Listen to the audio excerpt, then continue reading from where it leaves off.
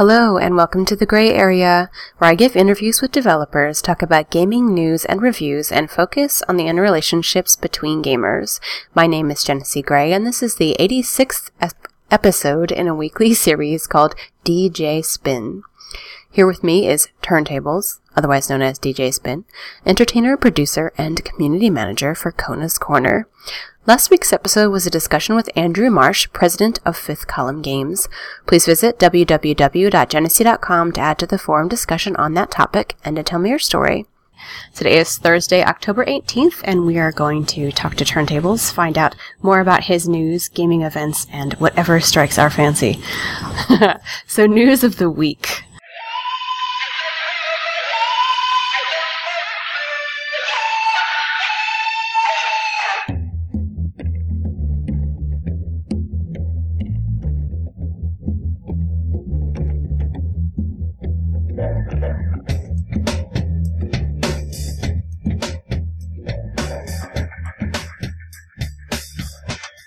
News of the week. PAX East already. I know. I guess that would be the news of the week. Actually, it wasn't probably this week, but the week before, I think the tickets went on sale. And 5 minutes. Less than. Passes are out the door already. Hotels were booked within minutes, and I think everybody's, seeing how big these events are getting, and they're keeping a watchful eye on the clock. So it's it's good. It's good to see that happen, though. Do you plan to be there this year? Yes.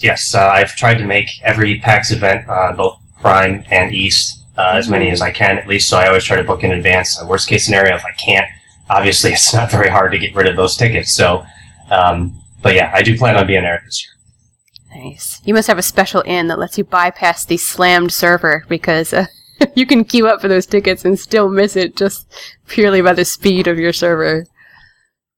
Well, it's fortunately enough in my case, obviously being the community manager for Kona's Corner, we typically get our folks that are going or planning on going, obviously the media badges, so that we can set up interviews and all that sort of fun stuff. So it's a little bit of an edge where most folks are still trying to get the 3-day passes, but I do buy them just in case. You never know, something might happen. So that's right. There's always eBay for ridiculous amounts of money. Yeah, exactly. Nice. Okay, so let's start with your childhood gaming. I know you're interested in the console and the Xbox 360 particularly, but as a child, did you play, and what were your interests? I did. I think I think you can classify yourself as a hardcore gamer if you can remember the days where you had UHF and VHF connectors.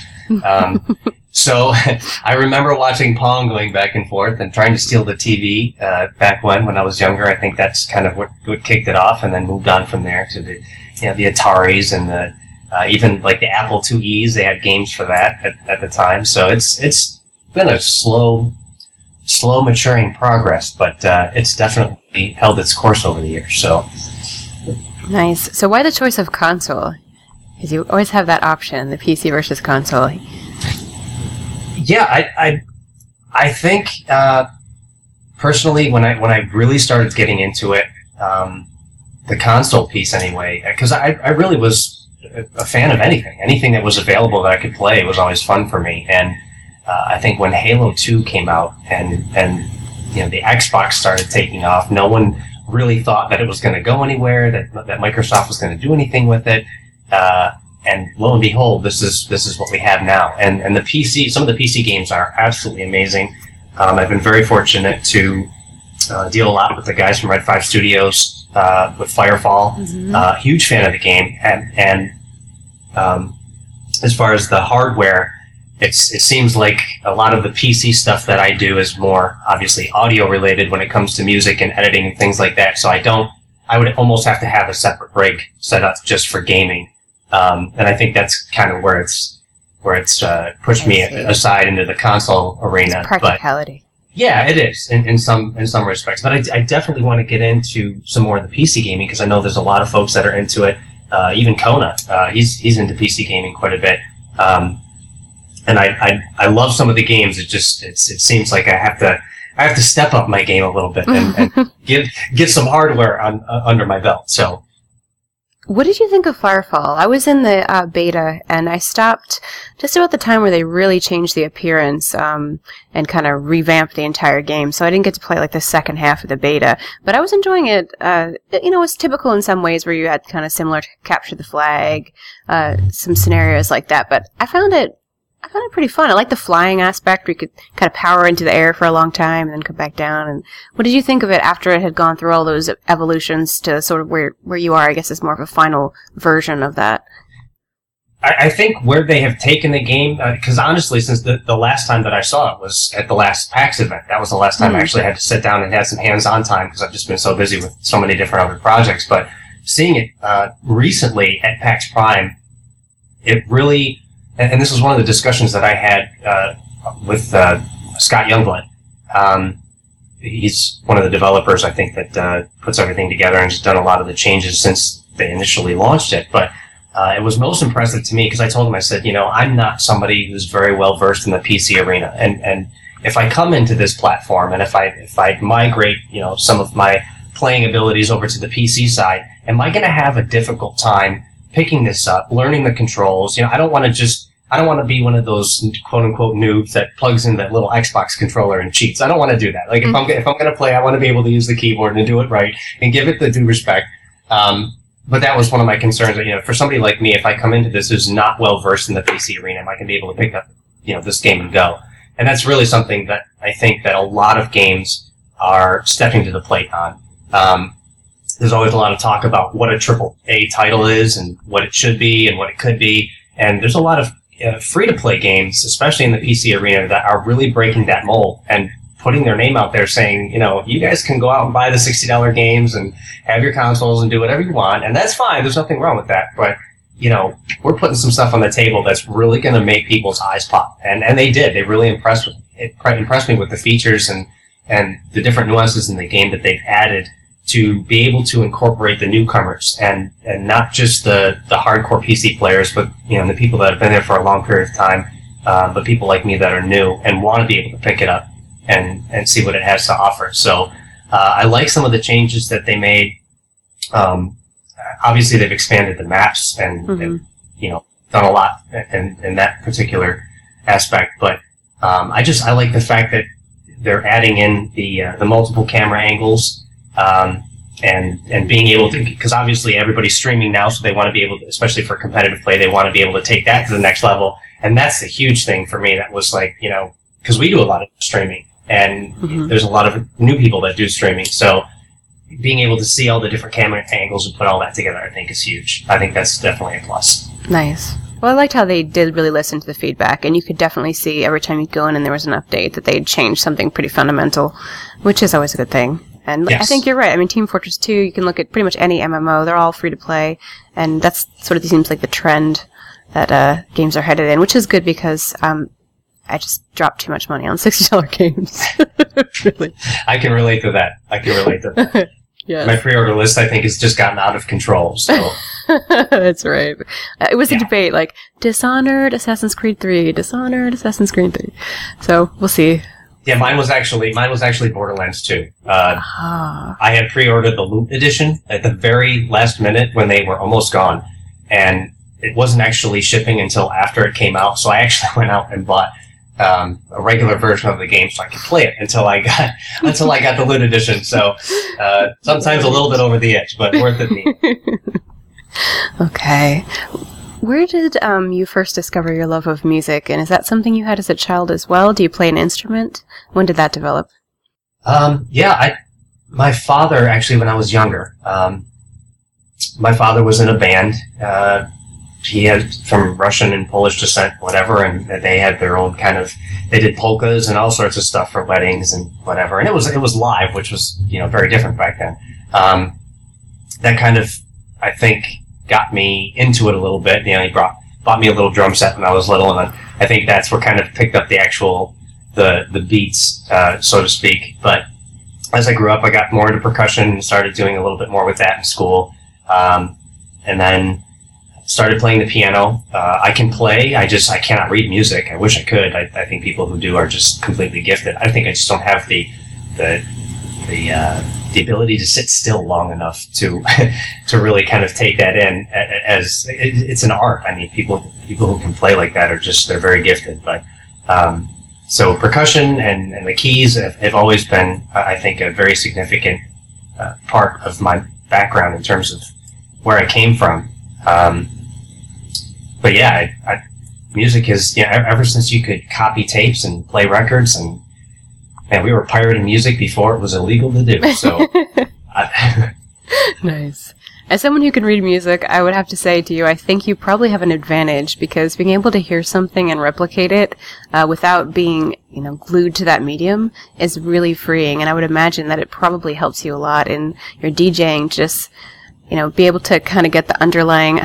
This is something that I noticed. Like, a lot of songs steal from each other, and you have something where you'll be listening to, a Rihanna song, and I'll say, no, I know that song, and that's 30 years old, and they took that beat and stuck it underneath this song, and I recognize that. And probably having a better ear, I would think, doing like Suzuki or something where you're not so tied to that piece of paper and, needing that, I think might be an advantage, actually. It can be. I mean, I think that allows the creative juices to flow a little bit more. There's nothing wrong with, and again, I'll reiterate this. I wish I could play. I wish I could, read music and be able to pick up on that and kind of jump back in. But not knowing how to play.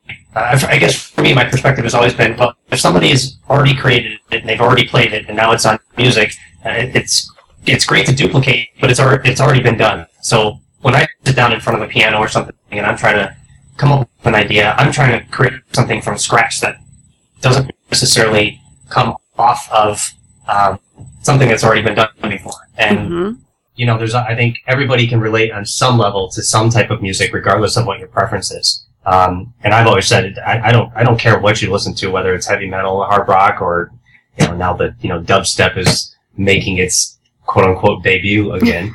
But yeah, it's been around forever, and people are just kind of realizing that it's now gone commercial. But no, there's a lot of a lot of games are picking up on that, and the importance of music and the significance of having a really nurtured soundtrack, and bringing in these orchestral pieces that are just mind blowing, and the amount of time and effort that goes into that, and the creativity level is just off the charts. And I'm glad to see that it's, you can combine the best of both worlds, especially in the gaming platform. So I was wondering if you'd ever considered that, considering that you like the gaming so much, and sort of seemed like you had music as an important part of your childhood as well. Have you ever considered becoming a gaming composer?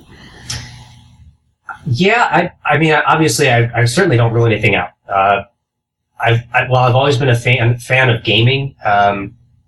Getting into the nitty gritty, whether it's writing or being involved as a community manager, or doing the live events or interviews, you notice as time goes by that it is a very close knit community. It's very difficult to break into if you're looking to do something with it. If you're looking, obviously, to do something recreational, there's you can write about things and get game demos and so on and so forth. But to you really, I think when it comes to something like that and putting a piece together like that, you really have to combine not only education but extensive amount of time and experience behind that, and that's just something that I think I can say honestly that I just don't have. It's certainly a passion of mine. I certainly wouldn't dismiss an opportunity if it came my way to be involved in something like that. But I'd be the first to stand up and say I wouldn't even know where to start. So, yeah. If anyone wants to give me a call, though, and by all means, I'm not gonna hang up the phone on you. So. There you go.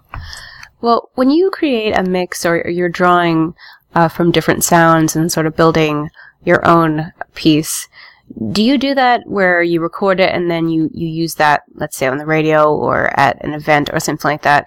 Or are you constantly creating sort of the same piece with variations over and over on a given day? Let's say you have a set of 10 and number 2 is always, let's call it, mix 3 or something. Mix 3 changes every time you play it, and you just add and change and add some different sounds or remove different sounds? Or is it always you kind of create the whole thing, it's locked and composed, and then you just bring it with you everywhere you go? I would have to say that it's definitely different depending on the situation.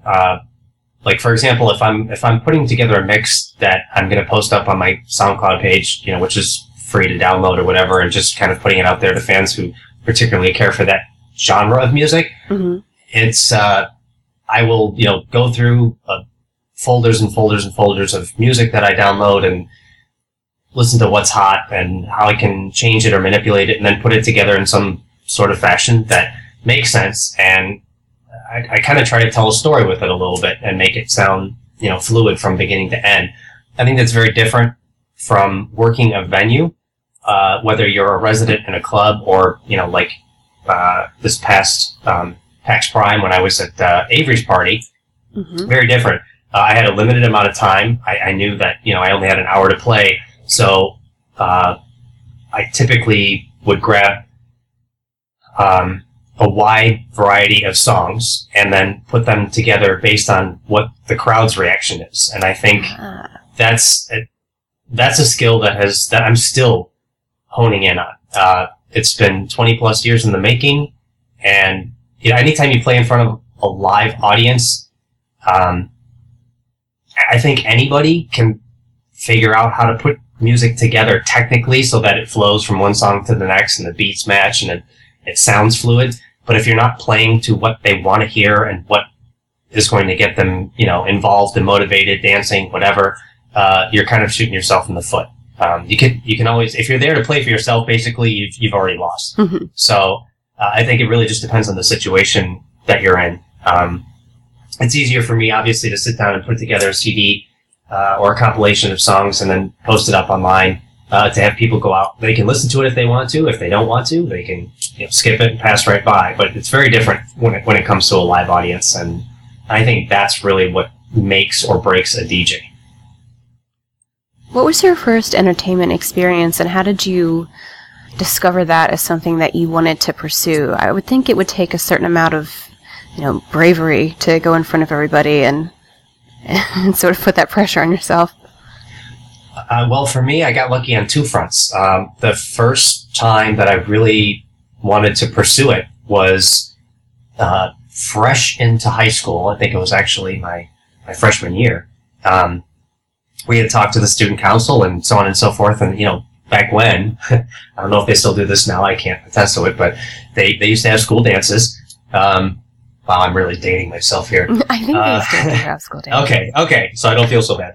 And they had a certain amount of budget that they would, have a guy come in and set up his little gear or whatever and do his thing. And it was fun. It was enjoyable. And you got to see your friends outside of the school setting. But the music was just horrible. And I mean, really horrible. And the stuff that we all wanted to hear, like I said, it was really just him playing for himself. It was almost like it felt like he was in his living room looking back on it. It was like it was in his living room, just really playing, the oldies or whatever he felt like playing. It really didn't cater to our school or the students or whatever. So I'm looking at the budget and I'm looking at this. I'm like, God, we could do this 10 times better. And that's really how it started. And we approached the principal and approached the school board and said, hey, if you budget us for this, we'll do it for less money. We'll get it started. We'll buy the equipment. And we did. A friend of mine and I invested in some equipment. We got it set up and running, and we did a 10 times better job than the guy that was there before us. So plus they were able to use a student from the school, and everybody was happy. It's recycling 101. So that's where it started, and it quickly progressed to, I need to get out of here and take this to a bigger level. So that I think was my initial foot in the door. You defeated the Stairway to Heaven and Every Rose Has Its Thorn time loop of insanity. Yes. Yes. It got played out after a while, and it was time to move on. And I didn't mind doing the dances and stuff like that, but once you get into it and once you see the crowd or your students or whatever reacting to it the way they should have been, again looking back on it, you're onto something good. And it just except you can never dance. You're never allowed to dance then, though. You're always the entertainer. I know. You have your headphones on and you're kind of bopping back and forth up in the DJ booth, and doing your own thing and you can never really get out there. It's a double-edged sword. I can see that, but I've always agreed that there are, and another DJ and I have always agreed that there are 3 levels of energy when it comes to having a DJ perform. And the first level of energy is where the crowd is, ready to dance. They're very excited, and the DJ is playing nothing but garbage. The second level is where the DJ is excited. He's got, every piece of music you could possibly imagine, and he just can't get the crowd going. And the third is where the two unite. And it's rare that it happens for the duration of the event. But if you can reach the third level, that's really kind of utopia, because it really is about the crowd. I mean, I could get up there and play anything. Anybody could put music together and play anything for themselves, but if you're not making everybody else happy, you're really defeating the purpose. So, It must be an interesting synergy high. I find that myself. Anytime you have sort of 2 people that work together to get a result, it's a really nice feeling afterwards. And you have hundreds of people, vibing with you. That must be kind of a nice high. It is. It's there's definitely nothing wrong with taking appreciation for your work. But I think a lot of quote-unquote DJs, and I use that term loosely nowadays, but I think they kind of have a tendency to get ahead of themselves. Like I said, the focus is really on, and I'm speaking as if you're kind of like a resident in a nightclub. The focus is really on the patrons or the people, or any event really. It's really on the patrons and what they want to hear and what they're in the mood to dance to and listen to, and so on and so forth. But yeah, it can be a high, because I'm sure, doing podcasts and stuff like that, you probably have like an audio mixer and things, and just sliding that mixer from the, level 10 down to 0. I mean, you have total control over everything that's going on. So you can take a room full of people at full blast on level 10 and drop it to 0 in a split second and instantly change the atmosphere. So it can definitely get to your head once in a while, no doubt. And now let's hear from someone that we haven't had on in a while. Skaggy the Poet returns with a new poem for us this week from Get the Girl, and I think you will enjoy it. It's been a while since we heard from Skaggy, and I'm excited to have another poem of his. Dearest, I feel certain that I am going mad again. I begin to hear voices. So I am doing what seems to be the best thing to do. Hello there, and welcome to Get the Girl, Kill the Baddies and Save the Entire Planet, episode 16. Gaming poetry with me, Skaggy the Poet, happy as always to be on the Grey Area podcast. Now, this week, my poetry inspiration comes from the Grey Area podcast itself, mostly from the developer interviews that have been on the show. When people have ideas for games and they tell you about them and you think, that's a good idea. Well, wait till you hear my idea for a game. Let me pitch it to you now. Many thanks, ladies and gentlemen, for being so good as to see me today. Let me pitch my idea for a new game, so good you'll start work on it today. The game takes place on the moon that's been ravaged by a nuclear war. And if that wasn't bad enough, towards Earth it's starting to fall. The hero is half man, half elk, which is unusual, you will agree. But as he's armed with laser antlers, some sort of caribou he had to be. Anyway, he battles across the moon to rescue his beloved lady moose, doing karate with his antlers and deadly kung fu kicks with his hooves. The hero will do battle with robot mice and fight irradiated shoe salesmen. He'll duel spatula-wielding ninjas while avoiding fiery cracks in the pavement. The levels consist of radioactive craters and mountains made out of cheese. Then the action switches to underwater in rivers of freshly brewed tea. But the real killer twists at the end, played out on the screen in high res, for when the hero removes his helmet, we can see that he's quite dead. Well, thank you people for your time. I hope I will be hearing from you soon. Please, there's no need to call security. I promise I'm going to quietly leave the room. So there you go, developers. What are you waiting for? It's going to be the next big game. A karate chopping, laser firing elk on the moon who's already dead. I can spend the money now. I can feel it rolling in already. Copyright me. Nobody better steal it, honestly. Anyway, hope you enjoyed that. Like poetry, why not check out my blog, skaggythepoet.wordpress. Drop me a line via the grey area if you've got any ideas for gaming poems. Until next time, toodle pip. Big thank you to Skaggy, and as usual, enjoyable. And now let's get back to DJ Spin and talk more about the community manager aspect of his job. How did you end up hooking up with Kona's Corner and becoming the community manager, especially from the background that you've told us? The community manager piece was a recent addition. When I first hooked up with him, I had known him kind of as an acquaintance in the industry for a couple of years prior through a previous website that he was associated with.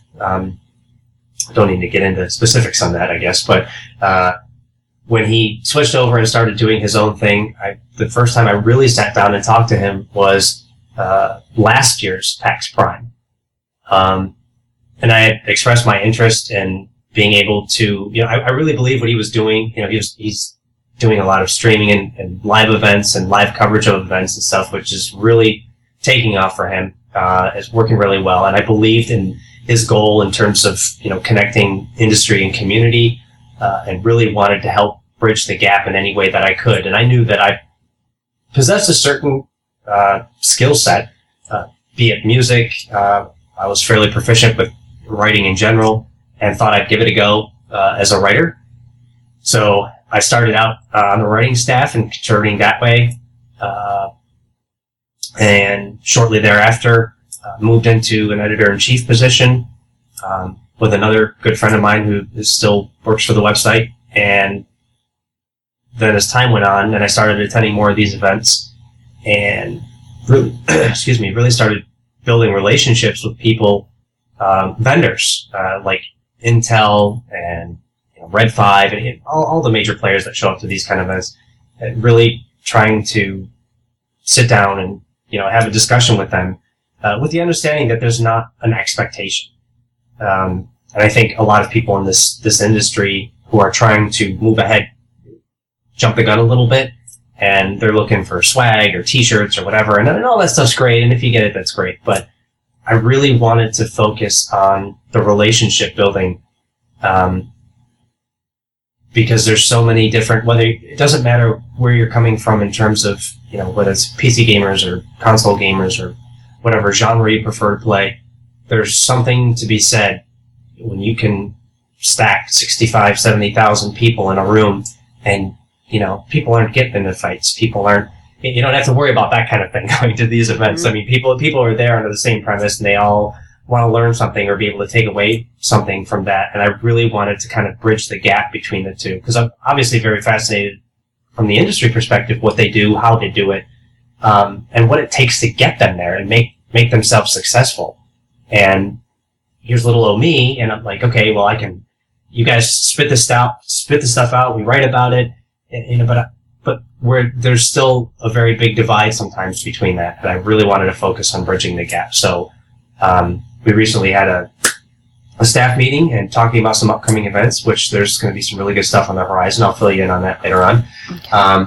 But it just came about, and with the growth that he's seeing on the community side as well as the production side, it was time for somebody to take over that position, and I was fortunate enough to be in the right place at the right time. So excellent. Here I am. There you are.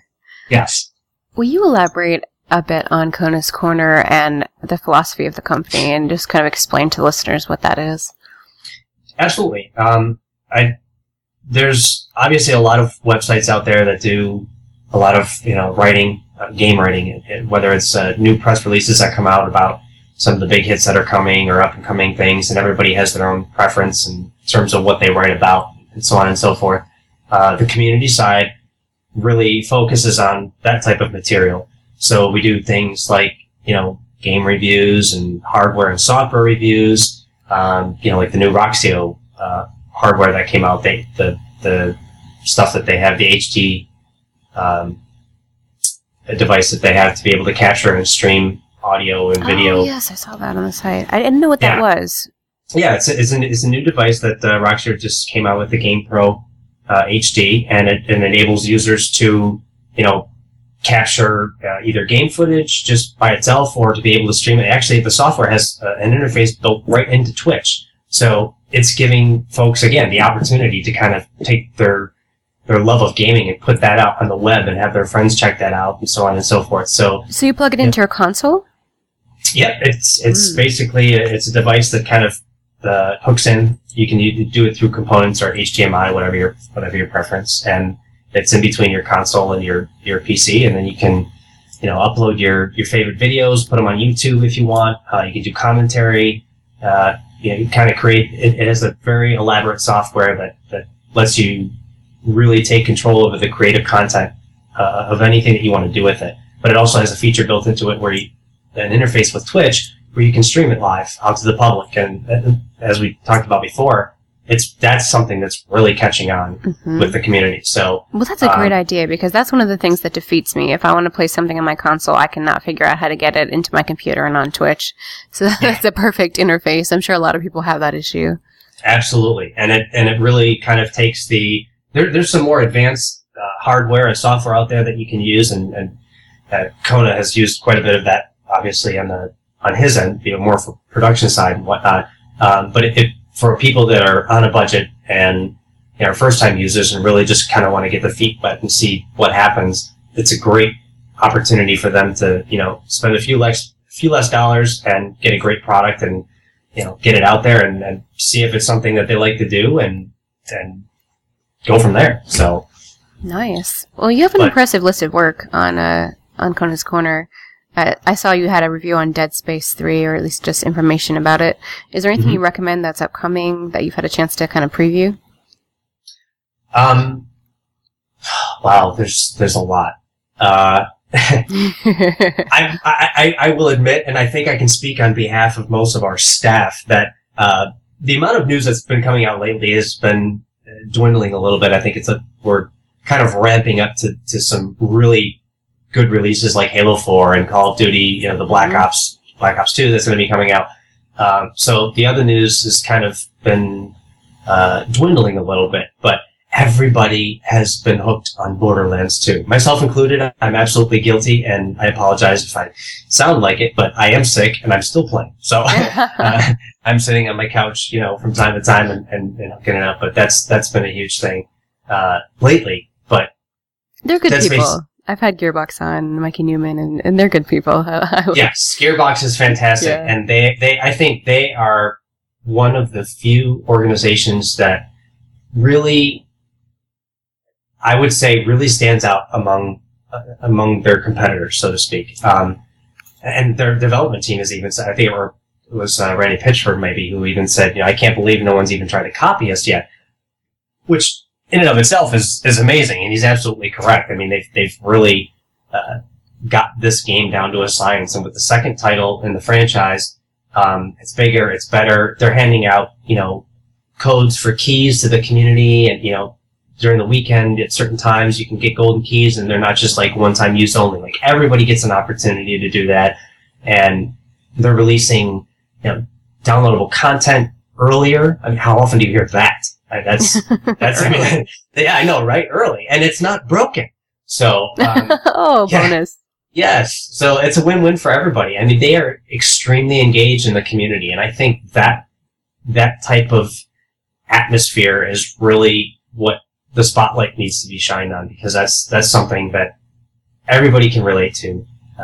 Whether you're doing podcasts like this or just an avid gamer, and you want to get the latest and greatest. So they've got some new content out. I would think that that's probably the biggest thing right now.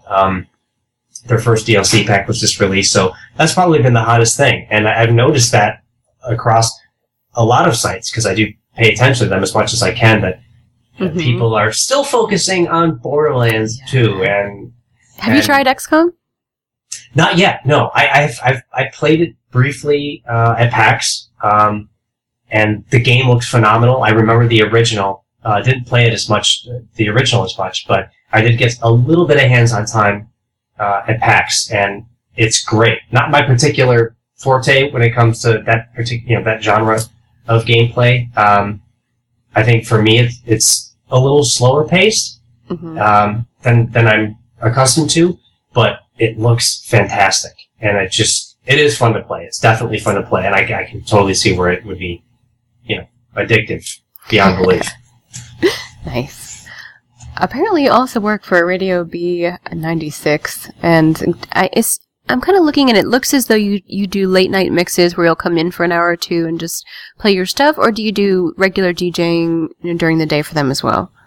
Actually, that's not me. That's not you That's not me. at all? Oh man, there's another DJ Spins who's all over the place who works for this radio station, and every time I do a search for you, I'm coming up with this guy too. So he's, There is a guy.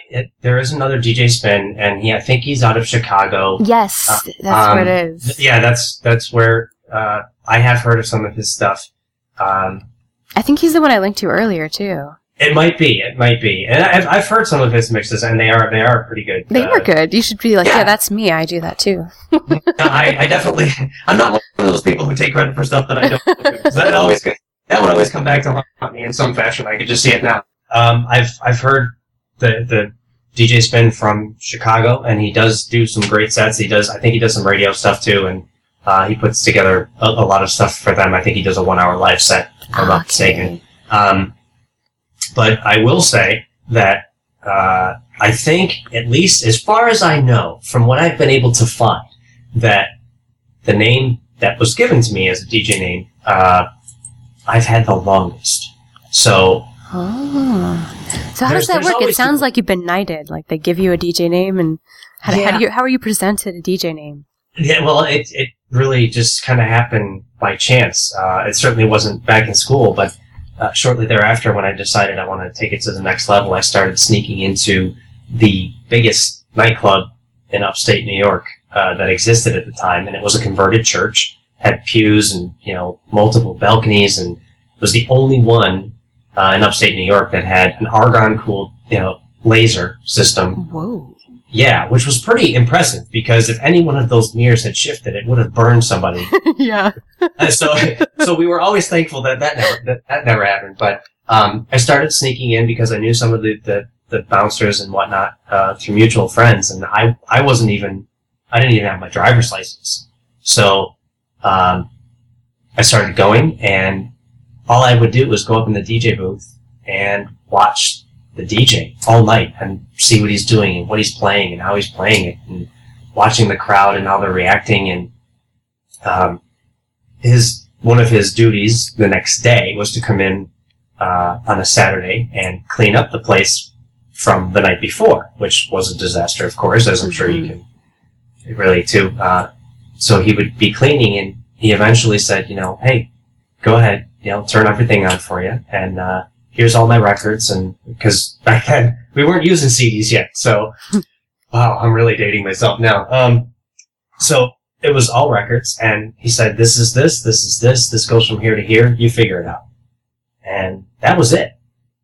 And I learned from destroying, honestly, a good portion of this collection, trying to scratch or do whatever, learned the hard way. And he eventually coined me with the name DJ Spin, and it kind of stuck from there, and I just went with it. I never really had one until that point. So it's weird how all those things come about, but Yeah. long time ago. Well, that's good. You want to be the first one. I mean, that's like being the Thomas of DJs. I mean, everyone wants to be Spin, I would think. Well, yeah. I mean, hopefully that name is a good. It has good vibes to it. So, Yes. but I've definitely seen a fair share of them out there, and there's a lot of DJs that have multiple names that are the same across. Sometimes they spell them differently, whatever. But they all do their own thing, and all you can do is respect them for being in the business. So whatever works. Yes. Well, you have so many events lined up during the year, it seems, that you're traveling to and everything. What are some of the more recent ones you've been to? I know you just did PAX. Any other things happening? Not that I've done myself. This past weekend, actually, I just went down to visit a friend of mine in Charlotte who was DJing Friday night. His roommate was DJing Saturday night. I'm trying to concentrate more so now on doing some production stuff, getting back into habitually doing mixes. I kind of get overwhelmed with events, and when Avery reached out to me for his PAX Prime party, the last one I did was at PAX East in 2010, which was great. It was a huge success, a great show. There's a bunch of DJs there, and they all did really well.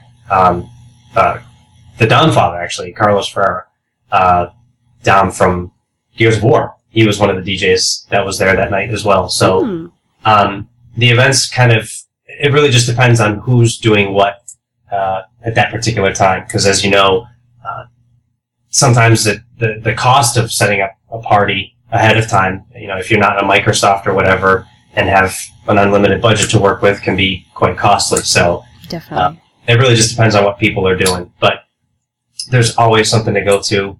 There's always a party being thrown, and hopefully, my name will be thrown in the hat for the next event that happens. It'd be nice to do something at this upcoming PAX East. That'd be great. I'm always open to the opportunity. So, I'm on board. Anything that anybody's got, I'm on board. So.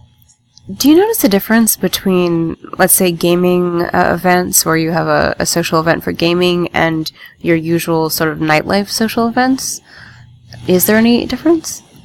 Yeah, I think on some levels there are. It's nice. The gaming side is nice because you really do get a lot of diversity when it comes to people. So they're not only coming from all walks of life, but different game platforms. Whether, again, preference in terms of console versus PC or first-person shooter versus, what role-playing games, it really doesn't matter. But everybody's kind of coming together to support the industry. So while that's a good thing, it can also make you work a little bit harder because now your music has to be just as diverse to be able to satisfy their tastes. And so it really just depends on where you're playing and what's expected. So one of the things that was nice about Avery's party was there was a bunch of us doing different sets, and we all had different genres. So some people were playing some dubstep. I was doing some electro house, and I think another person was doing some more mainstream and like top 40 kind of stuff. So it changed up on the hour, every hour, which was great. It gave people a different feel, a different vibe throughout the entire event, and that's important. Because you obviously want anybody coming to your event to be happy and not just stuck at a bar saying I'm gonna have another drink. So right.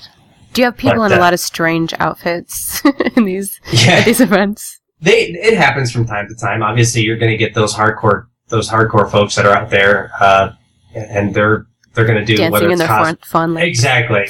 They're they're out there and their cosplay, like from the minute they show up to the minute they get back on the plane and head back home. So, but I think that's great too. And the nice thing about the industry, and I think, you of all people can attest to this too, is that there's no judgment on that.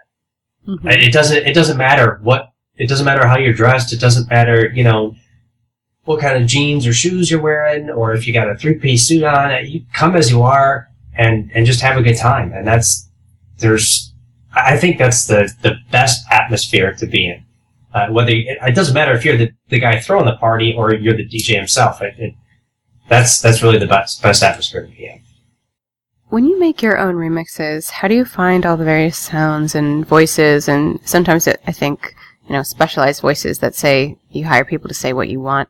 Where do you find all those pieces to assemble for your mix?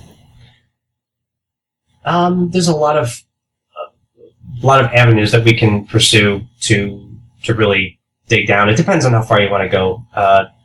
If you're looking to just change some things around, like a beat or something like that, there's software that enables you to, create your own beat, manipulate different sounds and so on and so forth. And I think a lot of folks use that. I guess it would be comparable to, as an example, like T-Pain using the auto-tune, for his voice and stuff like that. So there's, I think software has come a long way and really been a tool at our disposal to be able to create certain sounds. I don't know if you were going old school Follies where you're just running around with microphones, like recording strange noises in your house. Yeah, and sometimes that happens. Sometimes, you'll get a sound and it'll just stick in your head and you'll record it and you'll sample it or use that as part of a sample or something. I mean, that happens too. It really just depends on how deep you are in the production process. And when you're trying to remix something, you're trying to keep, at least in some aspects, the essence of the original song, whether it's the lyrics. So you might want to go out and look for an a cappella version of that particular song, so that you only have the lyrics and then you can create your own beat. Or if it's the key, it really just depends on how deep you want to get into it. And some people have been able to kind of mash things up together and make it sound really good, and others not so much. But it's out there. It's out there for everybody. So. See, I always wondered because sometimes I'll have a song and I just want a particular section, but I don't want the voices, or I just want the bass or something, and I cannot disassemble it or find a way to remove the parts that I want to because it's all one huge waveform. There must be like a special DJ land where you can get all these songs in their parts, Yeah, it comes down to software. There's a lot of different pieces of software that I use. SoundForge, which is a Sony product. SoundForge Pro is a great way to manipulate WAV files and be able to copy paste or just pull out certain sections and so on and so forth. If you're just looking to grab it, like a 30-second bit or something out of a song, that's really good. If I'm putting together a mix CD, things like Acid, which is another Sony product, they're part of the same family. If you want to, for people who get creative and really want to do stuff, obviously there's Logic, the Apple product, and then Fruity Loop Studios, which is a Windows-based product. A lot of people get samples and different sounds, stuff like that off of there. So it really just depends on how deep you want to get into it. But you're grabbing audio clips and things like that. It can be frustrating if you're trying to get rid of vocals or something like that. But yeah, they're out there, and some of them are free apps that you can download. And some of them are obviously paid versions of the software, which tend to run us a little bit more, but they're worth it in the end. Nice. Okay, last question. Mm-hmm. There seems to be a perception when it comes to DJs, sort of one way or the other, where people will look at them and just idolize them because they're almost like kind of smaller scale celebrities. And then sometimes other people just consider it, like a regular job or like a night job or something. Do you have like a lot of fans, crazy fans, or, women who are like, oh, you're a DJ and I love you? How does that work? I think that's also really a double-edged sword. I wouldn't say, I think I have a small fan base now. I haven't been a resident in a nightclub for quite a while. I kind of gave that up because it really is demanding. A lot of time and effort goes into preparing, especially if you're, like say, for example, if you're DJing every Friday night at the same place, you got to know what the crowd wants, know what they expect. Then you got to look for the music that's, new and hot and that everybody wants, to listen and dance to. You're always going to get the quote unquote groupies, and 9 times out of 10, most of those people are just looking for, hey, hook me up with VIP at the door so I don't have to pay, or get me a free bar tab, or that type of thing. And I mean, there's always those people out there. But the true fans, I think, who appreciate your music will follow you no matter what you do. And I've had many discussions with many different DJs about this same exact topic, especially when it comes to, I think, more well-known individuals who have been out there. If you look at DJs that have done their thing publicly, like Dave Guetta and some like Darude, I've actually opened for Darude, and he not only produces, but he DJs, and he's a phenomenal DJ. And some of them will really let it get to their head, and some of them are very humble about it. And I think the minute it becomes a job, you lose that passion behind it. Mm-hmm. If you're looking for just the paycheck, I don't think it's ever going to work for you. And the argument that we always said was, like somebody, for example, in my particular genre or close to that, Armin van Buuren, very well known, has packed events for 10, 20,000 people, and he produces his music, he DJs, and he's very good at what he does. But he also has a great promotional team behind him, and marketing and managing and so on and so forth. And that takes money. And I think people can learn how to DJ and get the technical skills down. But I guarantee you sometimes that if you were to take some no-name DJ from the middle of nowhere and put him up against Armin, who's very well known, put a curtain in front of them so no one knew who was playing what, and gave them the exact same set, that the guy who no one knew could do the exact same thing. Mm. And it's frustrating because you want it, obviously you want to be out there, you want to be entertaining, and you want to have a fan base and followers and so on and so forth, and that's always great and it's important. But if you're focused on the image, I think you really kind of lose sight of what you're really doing it for. So a lot of people can press buttons, but not everybody can make everybody happy. So you try to balance the best of both worlds. You can tell me. You all hate Pauly D, don't you? No, I honestly, I have a respect for anybody that has anything to do with music. It's crossed over on so many levels, whether it's gaming, whether it's, like I said, if you're just sitting at work listening to tune, it doesn't matter what you're doing or where it's coming from. I think if anybody can appreciate any kind of music, that to me just says that they have more of an open mind, and those are the kind of individuals that you really want to surround yourself with. Okay. A big thank you to DJ Spin. You can find him on Twitter at Turntables, and you say that TURNTABLEZ. If you'd like to leave some feedback or keep up with the news, you can find me on Twitter at Gray Area Podcast, at Facebook/Gray Area Podcast, or on iTunes. And as per usual, the Gray Area Podcast is entirely funded by listener donations. This means you. So if you like the show and you're amused and you want to hear other shows, please go to Genesee.com, where you will find a bunch of brightly colored buttons on the right-hand side with different donation item numbers. And you can choose your own, or you can pick from one of those if you just want to. But I thank you for your donations and for your iTunes reviews. If you have any gray areas in your relationships or just need a new perspective, email your questions, advice, or suggestions to geneseegray@yahoo.com. Thanks for listening, and I'll see you next week with a new episode.